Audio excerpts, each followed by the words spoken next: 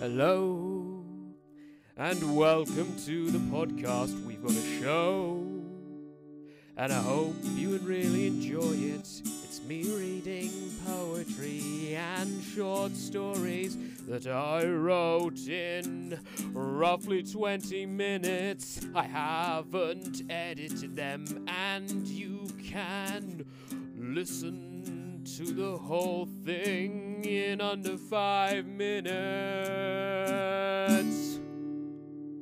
Welcome to Nate's Nugs. Guys, I don't think you understand. This is a really big deal. I've traded years of my life for this, and the happiness I get, I'm not letting you steal. I've worked so hard to get here. Long hours, countless meetings, the idiots in finance. But finally I can raise a beer and celebrate this moment, this last chance.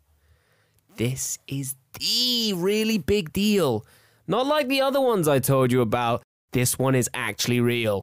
This one will let me out of the cage I've built just for me. I let my health slip, I know, and the smoking's gotta go, but if I get this deal, I'll be free. Look, this big deal isn't like the rest.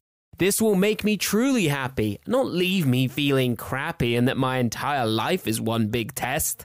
Can't you see? This is the biggest deal.